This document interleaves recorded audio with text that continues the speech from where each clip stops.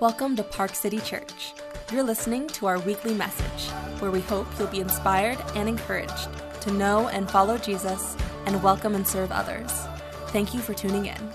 This week I have twin daughters who are 8, and one of them came to me this week, I think it was this week, recently, and just sort of uninitiated, engaged me in a conversation, and they were like, wouldn't it be fun, what if we just took like the first day of every month and just cleaned the house and reorganized, right? Like even the fridge, what if we just, wouldn't that be fun? And I looked at her like, are you insane?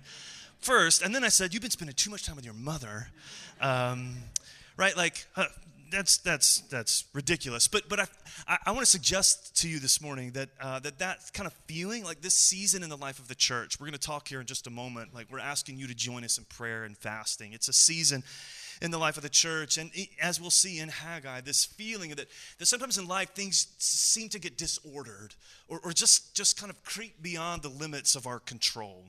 And that in that space, the urge, the feeling to control what we can, right? Like to just, maybe we just need to clean house, or right? That urge is the force of that is strong with us, right?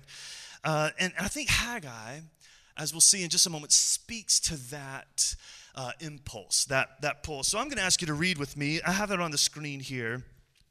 This is a short book in the Old Testament, and we're going to drag it out as long as we can, so buckle up, right?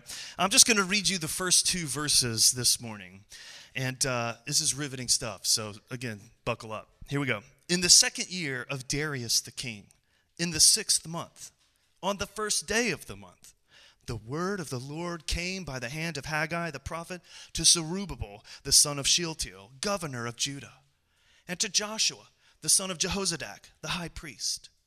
Thus says the Lord of hosts, these people say the time has not yet come to rebuild the house of the Lord. Right? I could tell from the inspired look on your faces, you're feeling the inspiration of the Holy Spirit in this moment.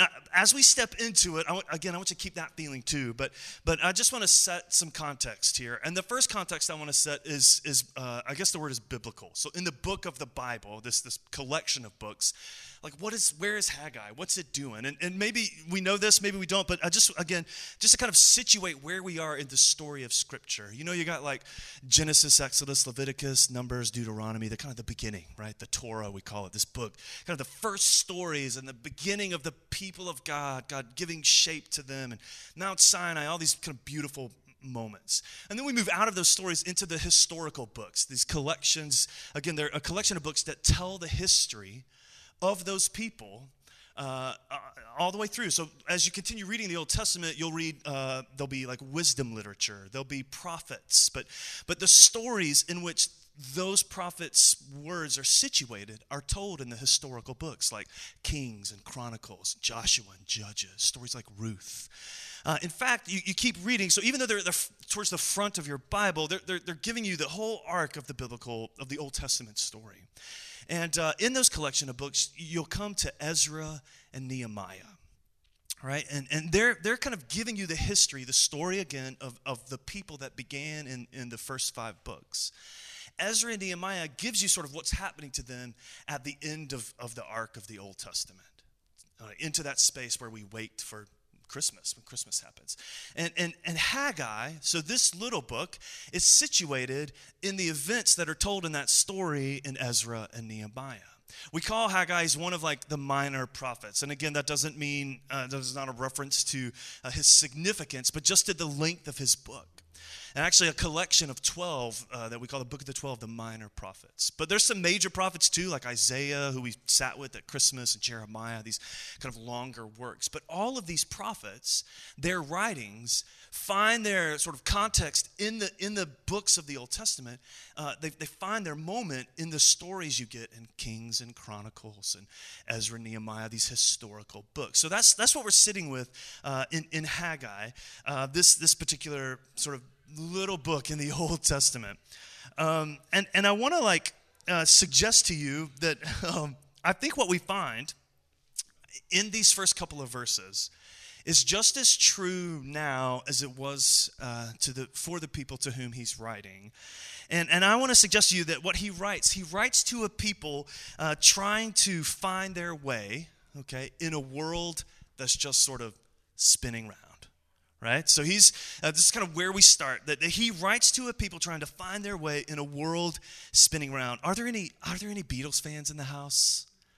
There's a couple of you, right? I was kind of reflecting. I'm like, I know this line, I know this lyric, and it came to me, and I started singing it in the house. You know, the fool on the hill. Anyone? But the fool on the hill. No?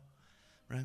Sees the sun going down, the eyes in his head, see the world spinning round. Yeah, okay. You guys, Jess looked at me the same way. You guys are looking at me now like, what are you doing? Please just move on.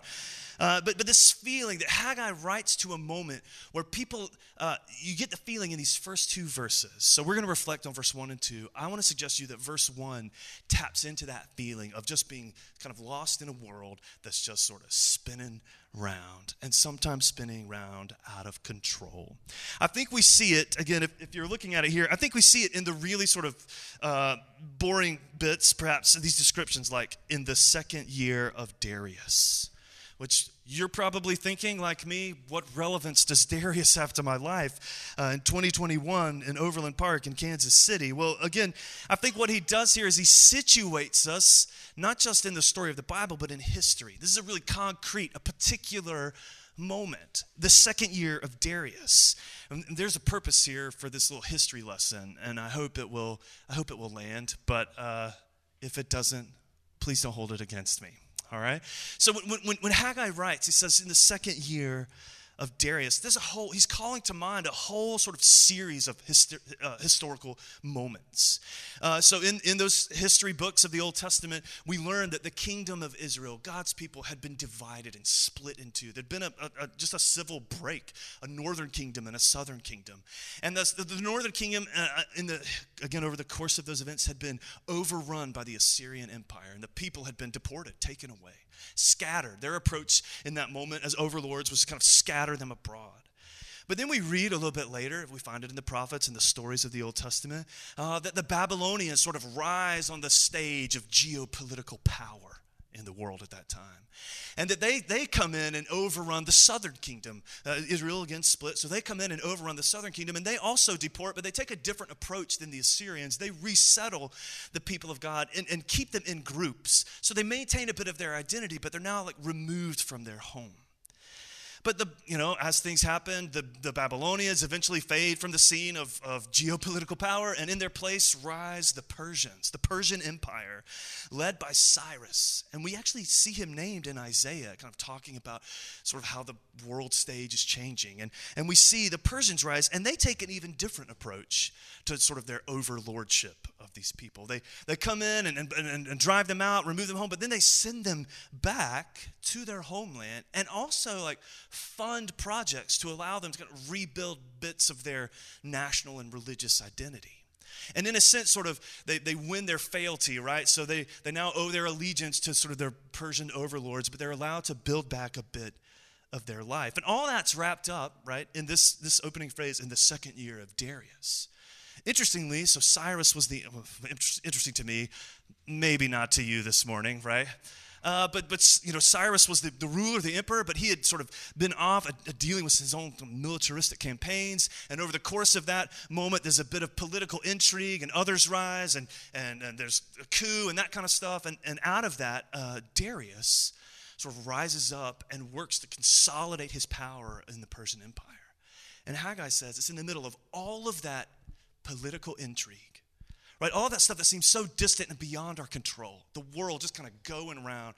This sort of group of people being shuffled around, just sort of lost in all of that. Haggai writes to them, like situates what he's about to tell us in this moment of the world spinning round, right? On a grand stage, right? But then he gives us another detail. He says that it was, in the 6th month, on the first day of the month. If you're like me, you read stuff like this, you're just like, I'm just going to get to the good parts, right? It doesn't inspire or speak. But again, I think it's a detail that just makes what Haggai is going to tell us concrete. That he's writing to people that are lost in this sort of grand shuffle of power. But now he brings it, he closes that circle in a little bit. And for them, in their moment, they're at a moment of celebration, of harvest, a season in the course of their rhythm of life where there would have been maybe cause or opportunity to celebrate their own story and their own place in the world. And then he moves a little bit further, kind of at the end of verse 1. We get lost in these names. Zerubbabel, the son of Shealtiel, governor of Judah, and to Joshua, the son of Jehozadak, the high priest. I know you guys all kind of write that down. You're going to write that down and put it on your mirror this week to inspire you in prayer and in your faith, right? But again, these are figures that actually show up in several places in the books, historical and prophets of the Old Testament, that give shape to what is happening at this moment in the story of the Bible. Zerubbabel, we'll see him in Haggai, as we'll see. He'll come up again later, and we bump into him in other books. But he becomes like a picture of hope of what God may do in the future.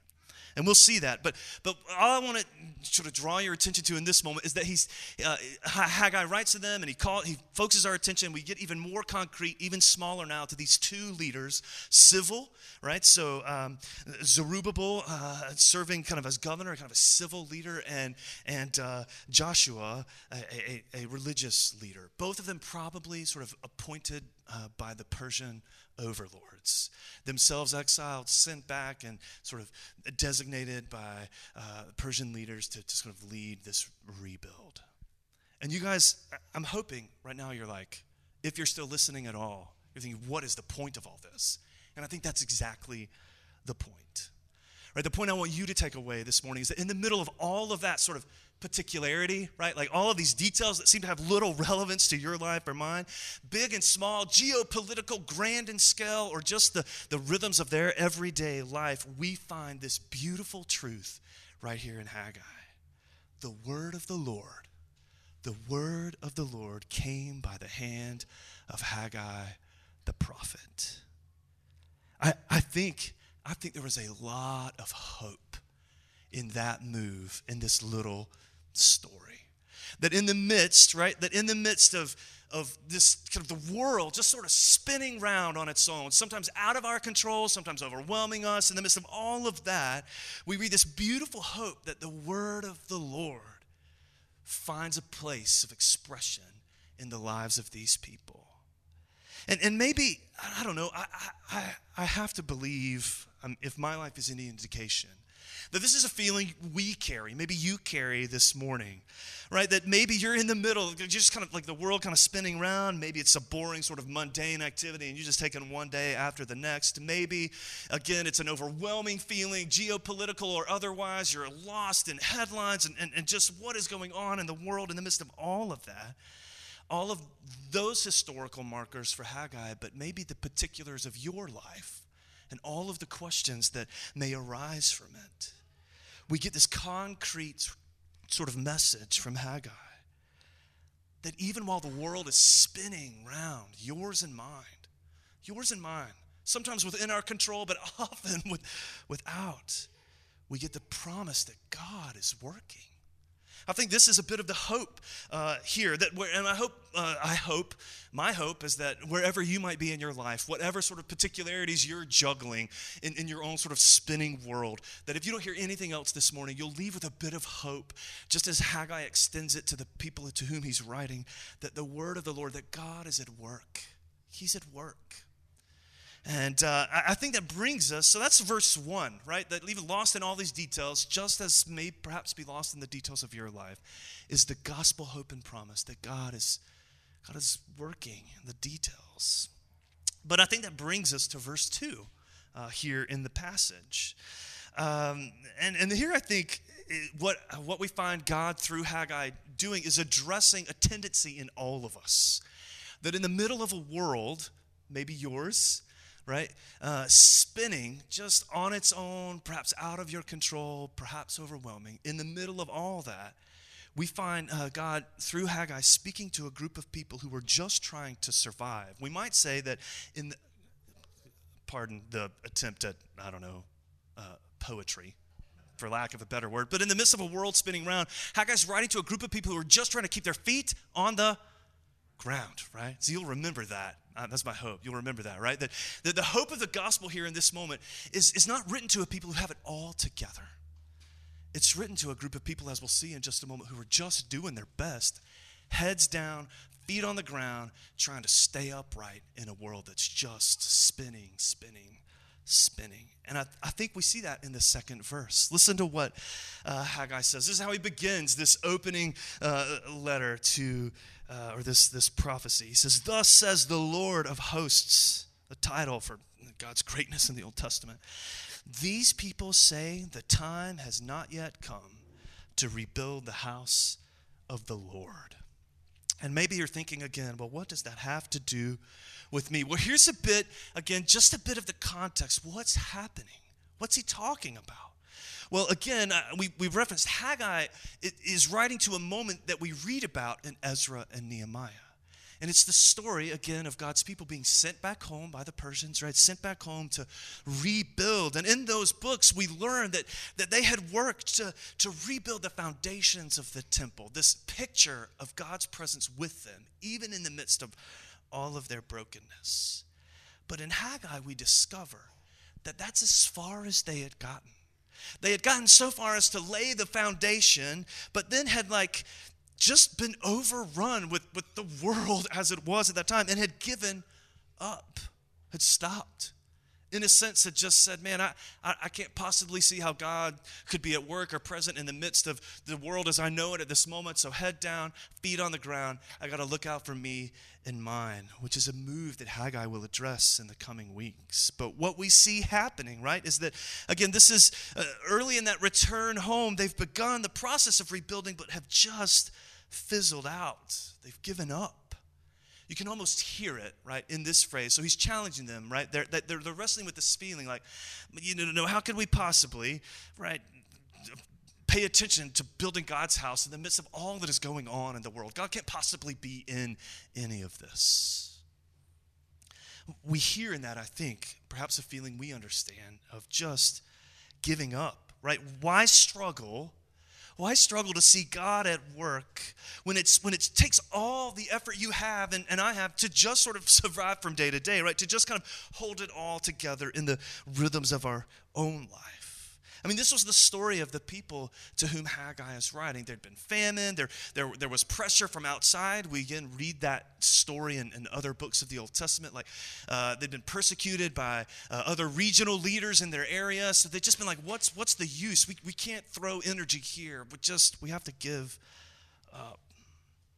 And into that moment, right, into that moment of kind of quiet despair, maybe a despair that you have felt during the last year, just trying to hold it all together. Into that moment of despair, we bump into Haggai.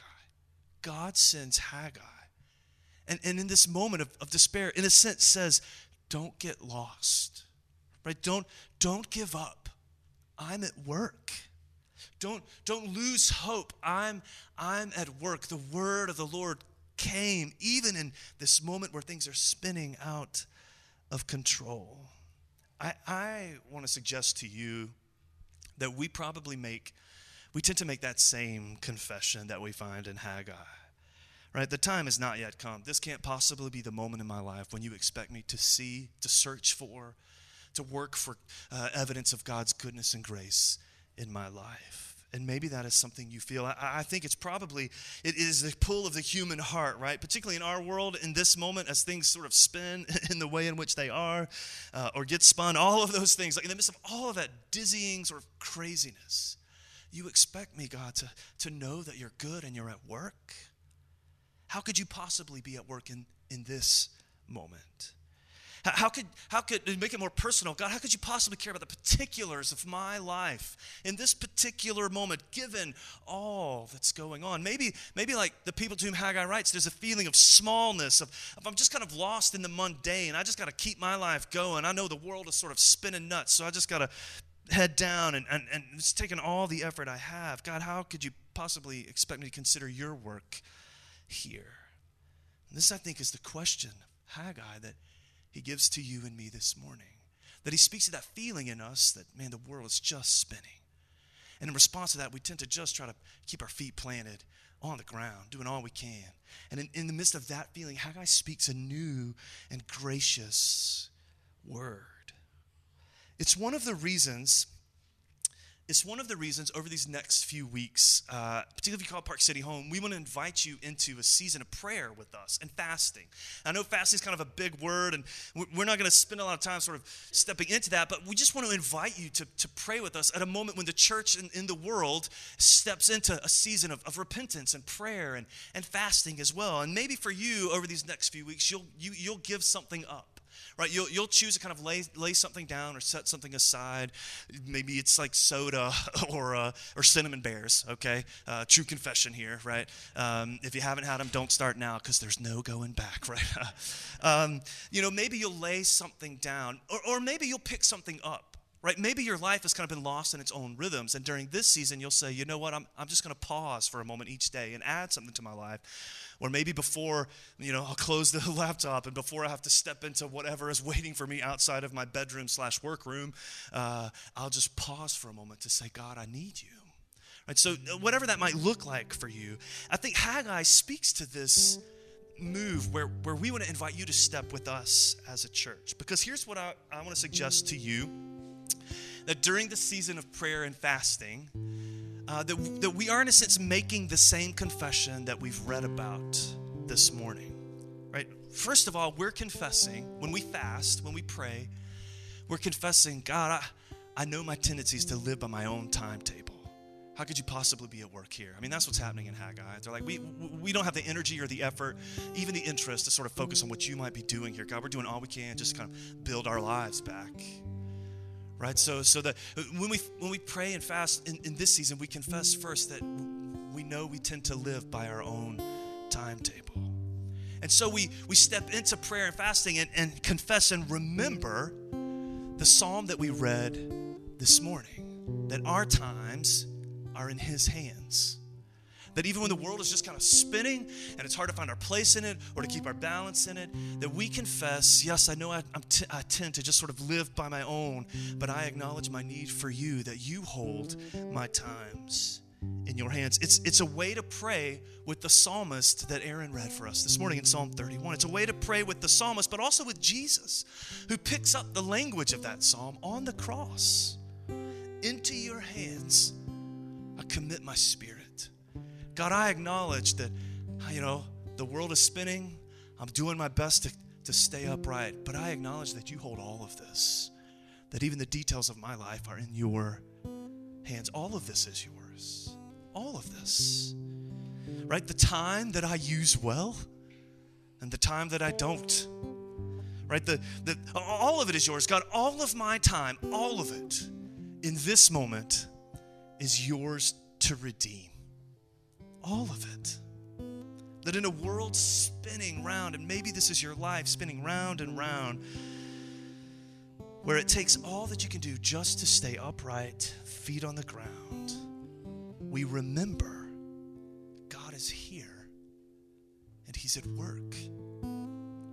God is here and He's at work. So we're going to ask you to join us. And this is how it's going to look. Again, for those of you that are with us and call Park City home, over these next few weeks, we'll start next Sunday. We're going to put something in your hand each week, just a prompt that you can take with you throughout the week. And these prompts for us will focus on kind of what we aim at here as a church. We want to be a place that helps you know and follow Jesus, and that as a result, you begin to welcome and serve others. And so as we pray about what it means to be a church in the world now, as it spins the way it does, as your pastor, as I pray about what it means for us to be a community at a moment when community seems so disrupted, and you have graciously been so faithful. As we pray about those things, we're going to kind of walk through sort of what all of these look like for us. Now, we're going to ask you to join us. So each week, you'll either get it in the mail or we'll hand it to you here when you come. And there might be some space on there for you. Maybe if you got kiddos, you want to pray together as a family. You sit down, you let them color, doodle, draw all over it or whatever. And in that moment, you engage them in prayer and conversation. Talk to them about Jesus. Or maybe, it's just a prompt you take and put it somewhere where you can see it. Or maybe you flip it over and do a bit of writing yourself. I don't know how you step into it, but our hope is that you will join us. That you will join us in praying for our church, yes, but for our community, as you pray for your life as well. For those of you who don't know, sort of back at the beginning of who we were as a church, Park City, the language we used, and I've hung on to, I don't know if it always comes through, is that at the heart of everything we do, we want to be a place where your life intersects God's grace. Because I know and am convinced that's the only remedy and answer to the pressure to perform, to live up, to the shame that you may carry. We use really theological words like sin for that, but the only answer for all of that is God's grace. It's not to be better. It's not to work harder. It's not to try. It's not to earn more moral merit badges. None of that. The only remedy to all of that is God's grace. So we want to be a place where your life intersects God's grace. It's actually what's behind the logo. If you've seen our logo, or as you leave, kind of the intersecting lines started out as a grid of kind of downtown Overland Park. And then some creative folks in our community kind of played with that image a little bit and landed with sort of the lines, the intersecting lines that we have now as an image of the kind of place we want to be. We want to be a place where your life intersects God's grace. And we know, our conviction is that as your life comes into contact with His grace, and then as you go into all the particular details of your life, every life that intersects yours bumps into that grace again as well. And we just want to perpetuate the good news of that gracious gift here and everywhere we go. And so over these next few weeks, we're going to step into that. And I want to ask you to step into that with us. You can follow it on social media. We'll be putting stuff out like that. Even if you don't call Park City home, we'd encourage you just to step into this season of prayer with us here. And which raises the question, what do we pray this week? I want to ask you to pray one prayer every day, or however you step into this. Maybe if you lay something aside in that moment, I want you to pray in the spirit of Haggai and what we read this morning. I want you to pray one prayer, and I simply want you to ask God the question, where is your grace in my life now? Right? A really simple question. Maybe prayer is new to you. Like, I don't know what to pray. Right? I'm going to just pray these words. Just take them and just pray it. See what happens. God, where is your grace in my life now? Now. That means all the stuff you're trying to juggle. Like kids and vocation in the same space, and education in the same sort of bedroom, right? All of the stuff you carry, maybe the weight of injustice, and you long for that to be made better, and you work, and it seems to continue to spin out of control, and then you don't seem to be able to make any difference. Man, well, what does God's grace look like in your life now? Take that prayer and make it a part of your life over this next week. Because here's what I want to suggest as we close, that Haggai suggests to us, right? His mere presence in the story of the Bible, right? That's really all we've established this morning. That the mere presence of this book in the Bible is a hope. That in the midst of a world spinning out of control, beyond our control, when really all we know how to do is just do everything we can to kind of keep our head down and our feet on the ground, that somehow in the midst of all of that, God invites us. Instead of sort of looking down, keeping our feet on the ground, He invites us to look at Him. To remember that He is at work in your life, in the world, and that somehow, graciously in that move, we find the strength to keep going, to stay upright. I'll leave you with one last image. I asked you what your favorite time of the day was. In my home, we have a couple favorite times of the day. One is 11:11. It's really specific, I know.